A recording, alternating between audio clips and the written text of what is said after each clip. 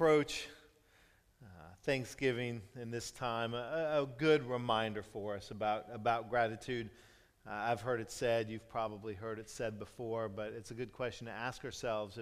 If God only blessed us with those things in which we were thankful for, how much would we have?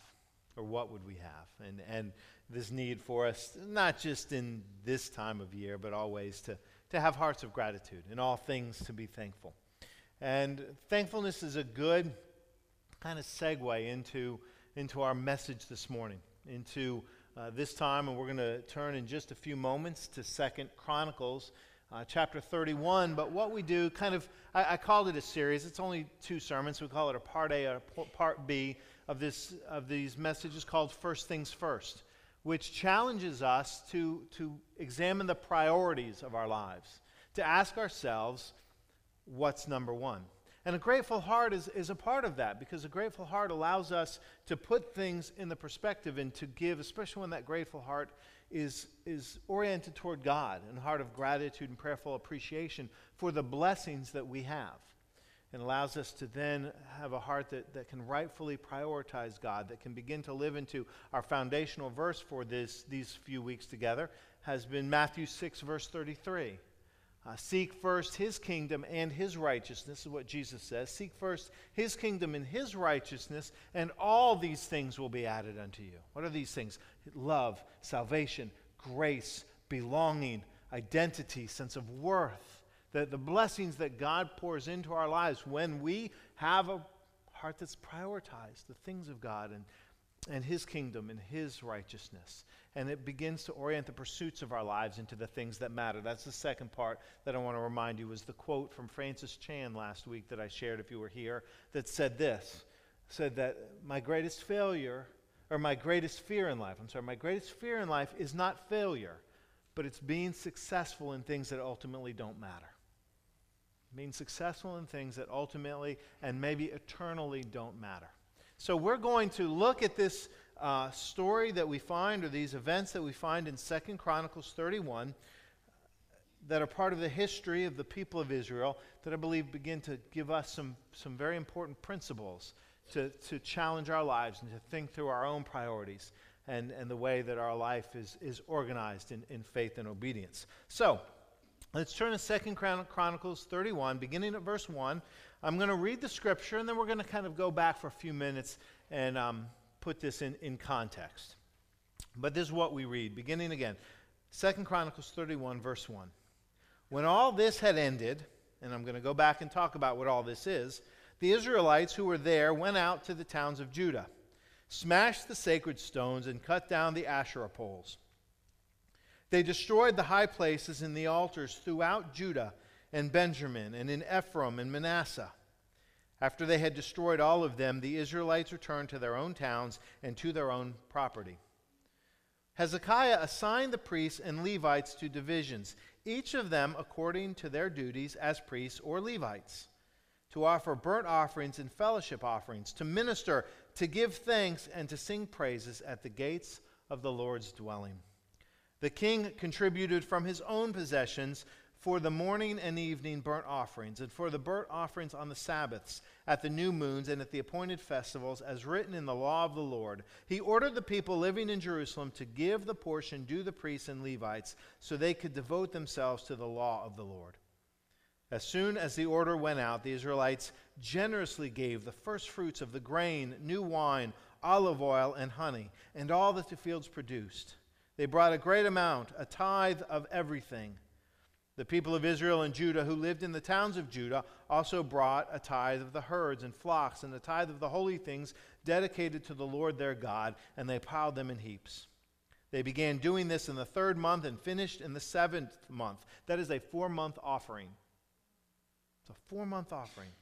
When Hezekiah and his officials came and saw the heaps, they praised the Lord and blessed his people Israel. Hezekiah asked the priests and Levites about the heaps, and Azariah, the chief priest from the family of Zadok, answered, "Since the people began to bring their contributions to the temple of the Lord, we have had enough to eat and plenty to spare, because the Lord has blessed his people, and this great amount is left over."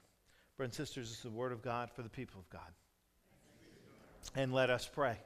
Lord, bless us in these moments by hearing. Bless us by being challenged by your word, shaped into the way of Christ. Lord, just help us to see differently in these moments and to understand our call of obedience and faith. We pray it in Christ Jesus. Amen. So this story, this part of the narrative of 2 Chronicles, this part of the history of Israel, we really do have to understand what's going on in the history of Israel to begin to fully grasp the significance of what's happening here in the reign of King Hezekiah. Now, Hezekiah is one of a long reign of kings in the history of Israel, in the history of Judah. Now, there are two idealized, venerated kings, the greatest kings of Israel, the ones that which were looked as greater than all the others, the two great kings of Israel. Do you know who they are? David and Chris. Smart Alex there. David and Solomon. David and Solomon. Those were the two, that's not that funny. Come on now. Those were the two great kings. Some people, retired preachers are the worst. Can I tell you that? David and Solomon. They're the two that were the idealized. They were the kings during the greatest era in the history of Israel. David, who established the kingdom. Solomon, who built it to just wonderful heights. The problem was, after Solomon, things really started to go south. After Solomon, things started to fall apart in many ways. And in the aftermath of Solomon's reign, the kingdom of Israel was torn in two. The northern kingdom of Israel, the southern kingdom of Judah, the 2 tribes and the 10 tribes. And they were split, and they had different kings. And there's this repetitive pattern in Chronicles. I've talked about this before. But as kings would come and kings would go, it would go something like this.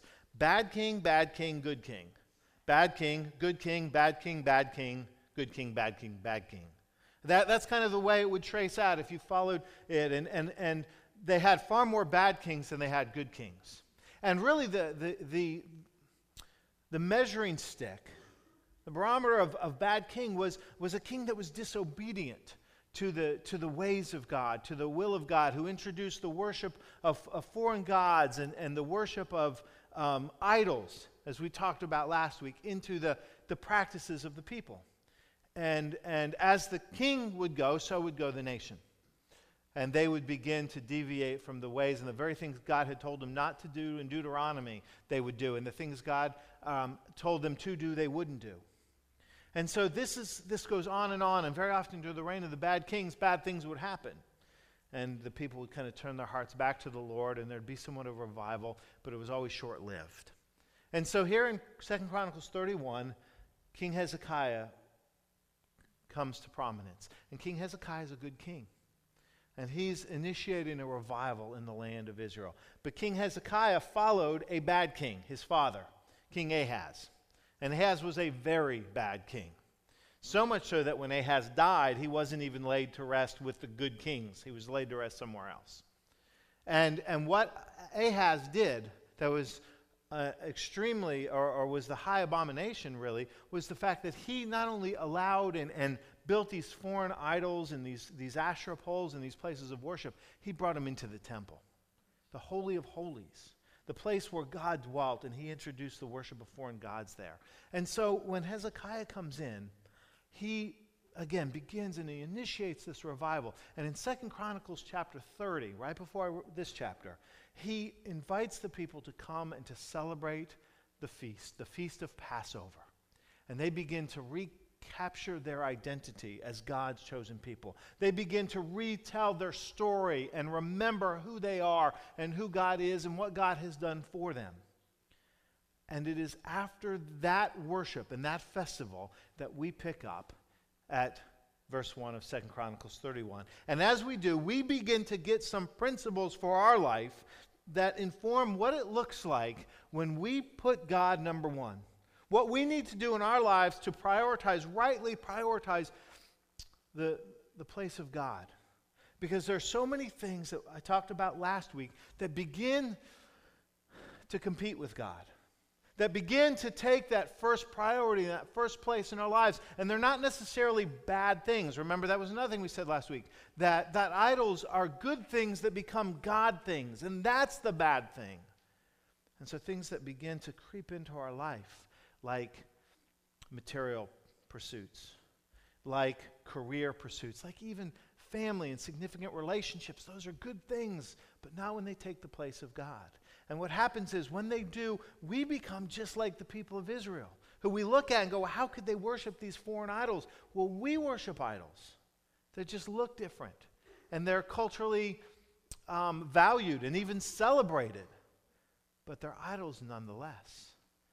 And so what do the people do? They have a cleansing. They have a cleansing. The thing we read in the very first verse there in 31, when all this had ended, the festival, the celebration, the worship, the Israelites who were there went out to the towns of Judah and smashed the sacred stones and cut down the Asherah poles. They destroyed the high places and the altars throughout Judah and Benjamin and in Ephraim and Manasseh. They went out, and I talked about this last week, and they eliminated the competition. They said, these are the things that we have allowed to take God's place, and they removed them. And that's what we're called to do the self-examination of our own lives and ask God to do a cleansing for us, to remove those things, or at the very least, not necessarily remove, but to put them in their proper place in our lives, those things that we have allowed to become our idols, that we've allowed to take us away from God. Now see, here's the thing, that this is what makes this so hard for us, is that it's hard to identify because most likely not one of us has had a moment where we've said, you know what, I'm going to put something in front of God. I'm going to make something more important to me than God. I'm going to make my career more important than God. Or I'm going to make my relationships more important than God. Or I'm going to make making money more important than God. Whatever it is, we don't usually come at it that way and kind of in one moment, in one concrete decision, say, I'm going to put something in front of God. What happens is we slowly drift into that place. You know, Jesus used that image of the sheep that has gone astray. Well, you know how sheep go astray? They don't set out to leave the herd.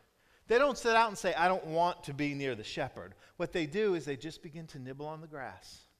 And they keep their head down, and they just keep nibbling. And further they wander till suddenly they look up, and the shepherd and the herd are gone. They don't say, let's go out on our own. They just find themselves there by this process of moving further and further away from their protector. That's what happens to us. I thought about that image. You know, most of us as children probably at some point got lost, got separated from mom or dad at a mall or a store or someplace where we kind of found ourselves where you look up and mom and dad aren't there and you have that moment of panic. Well, as children, that happens to us, but I don't think any child ever sits there and says, hey, I want to leave mom and dad, but we're out and something gets our attention. Something looks good to us. Something attracts us, and we find ourselves wandering off. We need to occasionally sight. We need to pick our heads up. Ask God to cleanse us of those things so we can stay on a track that honors Him. I know I'm kind of over-illustrating the point, but when I have done the opportunity to do short triathlons that have had open water swims, so you're out in the ocean or at a lake, you've got to sight by buoys because you're not swimming in lanes at a pool. So you swim a little bit and you constantly have to pick your head up and sight the buoy so you swim in a straight line. Otherwise, what happens is, and it's hysterical to watch if you get to go watch a race, you'll know those who don't sight the buoys because everybody's swimming this way and they start swimming this way. And the worst thing is you spend a lot of energy swimming in the wrong direction. And then you sight and you have to course correct. And we spend a lot of energy because we start going in the wrong direction. We need to course correct. We need to ask God to cleanse just like the people of Israel did. And when they did, it allowed them, as it does us, to get our hearts right for worship. See, that's what happened when they course corrected. In fact, it says, the very next verse, let me go back to verse 2. It says, after they'd cleansed all these foreign idols, it says, Hezekiah assigned the priests and the Levites to divisions, each of them according to their duties as priests and Levites, to offer burnt offerings and fellowship offerings, to minister, to give thanks, and to sing praises at the gates of the Lord's dwelling. When we begin to remove those things from us that get in God's way, we begin to open our hearts for worship, for proper worship. And when I say proper worship, I don't mean worship that's defined by the right songs being sung or the right liturgy being said or the right dress among the congregation. I'm not talking about those kind of things. I'm talking about right worship as a spiritual reality, as hearts that are open to God's presence, to experience worship in spirit and truth. Because we've removed those things that get in the way. That's what the Israelites did. They removed those things, and they were able to worship. When we begin to remove those things, we open our hearts to the presence of God through worship. And we can come and rightfully experience and powerfully experience His presence and His love, unencumbered by those false gods that we put in the way, that dominate our thoughts and our pursuits and our energy and our time. So we need to start with asking God to do a cleanse. We need to start by looking at our own life and being willing to do a cleanse so that we can offer our worship to God. And when we do that, then we learn how to give. See, the order really, really matters because the people cleansed and they worshiped. And then in verse 4 and 5 and 6 and 7, it talks about the offerings they brought, the first fruits, the herds. They brought their tithe. And a tithe was just 10%. That's what tithe means. They brought their 10%. But once their hearts were right with God, out of that, out of the gratitude of them recapturing their story, out of the gratitude of recognizing what God and remembering what God had done for them, out of that gratitude, they were able to give. See, that order matters. And we don't give in order to get from God. We give because we've already received. We give because we've already gotten. That's what the people realize. That's what God calls us to. We begin to give. And that's where it brings us to the examination of what do we do with our money. I warned you last week we were going to get here. And I can feel the eyeballs rolling. Here he comes. This preacher talking about money. And yeah, I am. And you know, if you worship here, I probably don't do this enough. In fact, God kicked me in the pants this week in preparing for this message and said, you don't do this enough. Because I don't like to talk about money. I'm aware of the perception. I'm aware of people out there say that's all the church wants. They just want your money. Preacher just wants your money. And so sometimes I back away a little bit. Remember I said that idol of wanting your approval more than I want God's approval sometimes? There it is. There it is. Because interestingly enough, God has a lot to say about money. In fact, I realize that if you don't like me talking about it, take it up with God. Because I want you to hear this. I want you to hear these statistics. In all seriousness, I want you to hear these statistics. I pulled them, heard them this week. It's kind of study of the scriptures.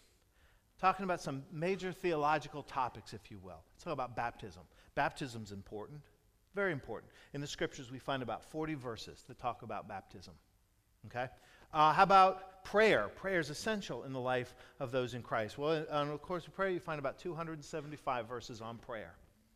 Faith, very, very important. 350 verses on faith. And how's faith lived out? It's lived out in love. We know the call of Christ is to love. Well, there are 650 verses on love. But when you get to material possessions and the way we use our resources for the work of the kingdom of God, there are 2,370 verses in the scriptures on money and how we use money and how we invest in God's work. 2,370. Now, you can argue with the fine numbers there, and depending on translations, you may move that up or down a little bit, but you get the point. Jesus has more to say about money than anything else. What's he says? You can't serve both God and money. That's what he says. It's because you'll love one and hate the other. And he warns. He says it's easier for a camel to pass through the eye of a needle than for a rich man or woman to enter the kingdom of God. And that should make you squirm because it does me. Why does Jesus talk so much about money? Because he knows that there's nothing easier for us to make a God in our lives than money. Because we all need it. Everybody needs it. In fact, if you're sitting out there and you're thinking to yourself, I don't need money, then I salute you and I invite you to give me yours. Because I will take it from you. Because Jesus says, be careful. Be careful. Remember the rich young ruler who wanted to follow Jesus. And Jesus says, that's fine. Just sell everything and come with me. He couldn't do it. Wasn't that his heart wasn't sincere in his desire, but it wasn't his number one priority. And again, if those texts don't make you nervous, you're not thinking deeply enough about it. Jesus says over and over, in the scriptures over and over, let us know that how we use our money will reveal where our hearts are. Over and over, Jesus says, you've got to get this right. Why does God call us to give? Why does Jesus talk, and the scriptures talk so much about money? It's not that God needs your money. Hear this, God doesn't need your money. Now, let's be transparent. The church does. We do. We can't be here and do what we do without your tithes and offerings. We can't do that without your support, so don't different. But God's will be done. God's purpose will be fulfilled. His plan will carry forward, whether you or I give a single dollar to it. God's not dependent upon our money, though he does a lot of blessings through it. God wants our hearts. And when we learn to be generous and tithe and give, we put God first. We begin to sever the ties of materialism that binds us up. I sat this week in a theological discussion group. I was down at First United Methodist Church in Boca doing some research down there. And they had a Thursday evening group that meets at this upper room, interestingly enough, at a restaurant place. And it's this private, quiet room where you can get food and people can bring, something to drink up. And they sit around, and it's a theology group. They just throw topics out and they talk about it. There's about 12 of us sitting in a circle. And on a side note, there was like 4 college-age students in the group, and there was a couple couples that were about my age, and then a couple older couples. And it was wonderful. We were actually doing a little talk on politics, and there were self-described liberals and conservatives in this group. And you know what? They were nice to each other, and they listened to each other, and they talked respectfully to each other, and they heard each other's perspectives. It was refreshing in this crazy season we've been in. But then the topic turned to tithing and giving. There was a gentleman sitting next to me that I would later learn was a doctor, or is a doctor. And he was saying that he and his wife committed to tithing when he was looking for a job, when he had no job. And he said they've continued since they're now on financial solid ground. But he said the act of tithing for him began to sever the chains of materialism. The act of tithing for him became a way in which he prioritized God, and all of a sudden those material pursuits, it's not that he still didn't have them, but they weren't first and foremost. They weren't most important. It liberated him. And I'm sitting there going, thank you, Lord, for this sermon illustration that I'm getting right now from this friend who I've just met.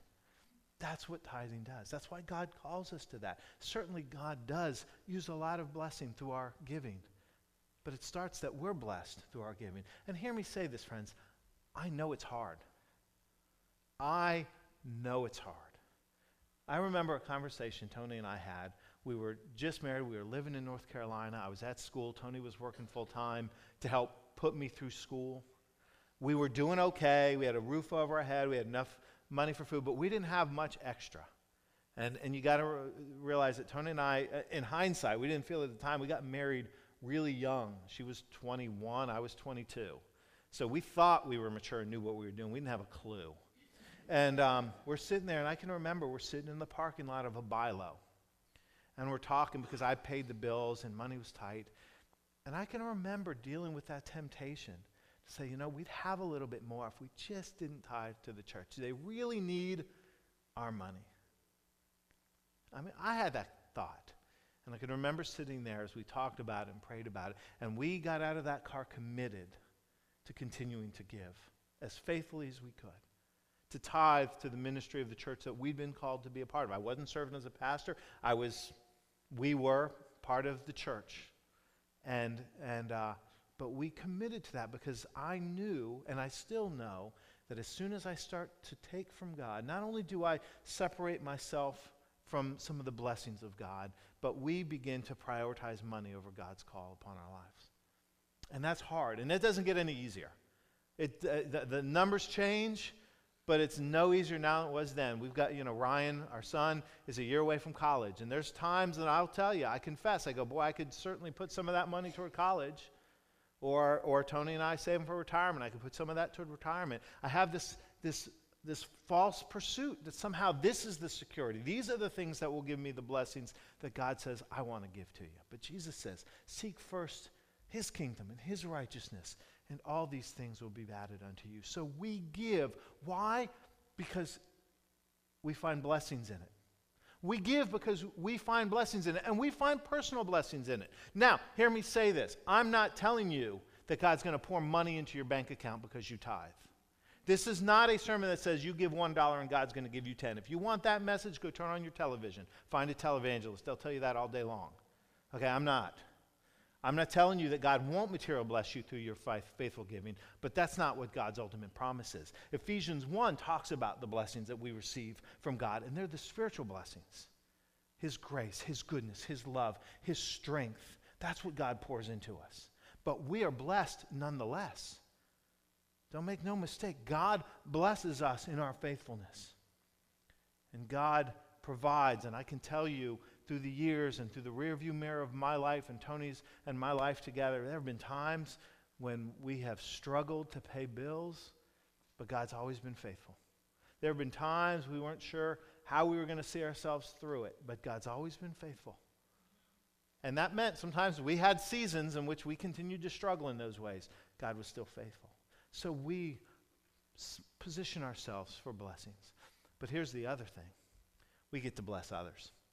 I love the verse in verse 7. It just says that when the King Hezekiah he could see the stores, the heaps of the offerings, and he rejoiced and prayed blessings on the people. He got to see the blessing of faithfulness. Friends, we get to see the blessings of our faithfulness right here at Parish United Methodist Church. Walk down on a Sunday morning and peek in the Sunday school rooms and see the kids, and we get to see the blessings of our faithfulness. Come into our worship services, each of the worship services, and we get to see the blessings of our faithfulness. This is the blessings of our faithfulness. Shoe boxes are the blessings of our faithfulness. And we could go on and on about the ministries that are the blessings of our faithfulness. We receive together the blessings of our faithfulness.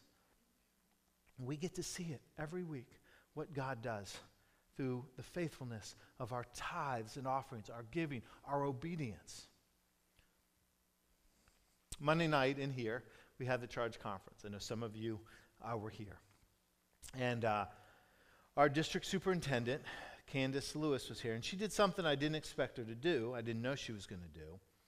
After I had given the pastor's report, she asked people to share with her, as a new district superintendent, to talk about me. That's always fun. And she said, tell me about Chris and his ministry and his leadership. And it was wonderfully affirming, and for those of you that did, I sincerely thank you. It was a very affirming time for me, but it was incredibly uncomfortable. I was sitting right back over there, and you want to squirm. Just have somebody invite a whole room of people to talk about you. That'll make you squirm. But I'll tell you what really blessed me were not the words that people said about me. They were a blessing. But they were that some of you stood up and you used that as a bridge to talk about some other things. And Chuck Cadlick, who's not, stood up, and he said a couple nice things about me, but then he began to talk about the contemporary worship service. He began to talk about the praise band. He began to talk about John and the impact and how that has blessed him and how he's been blessed through that. And I thought that's the fruit of our faithfulness. Many of you and many supported that. Remember, we didn't have that service. And you and your giving and your patience made that possible, and people are blessed through it. And let's see, Bert, are you back there? I see Kay. No, Bert's not here today. Okay, Bert stood up and spoke. And maybe it's good that I didn't, so I don't embarrass him today. But Bert stood up and spoke.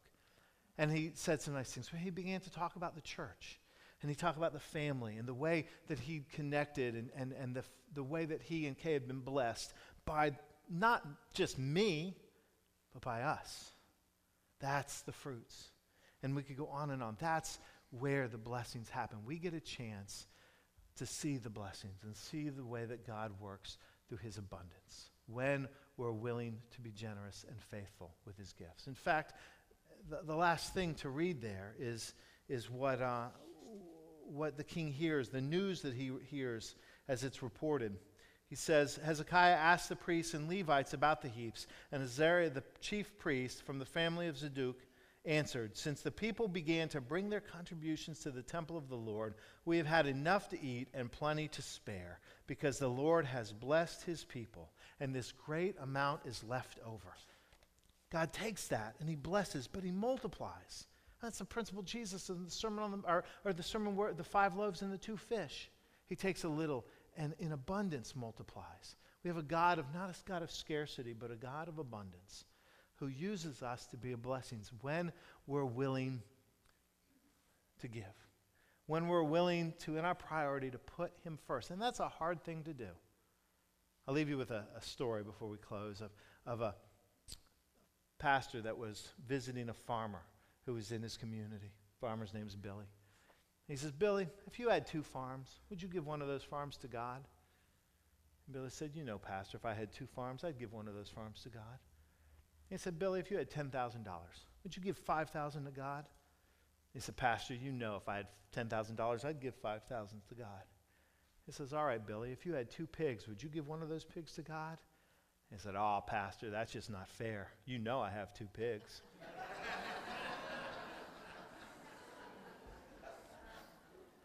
We hold back. We hold back.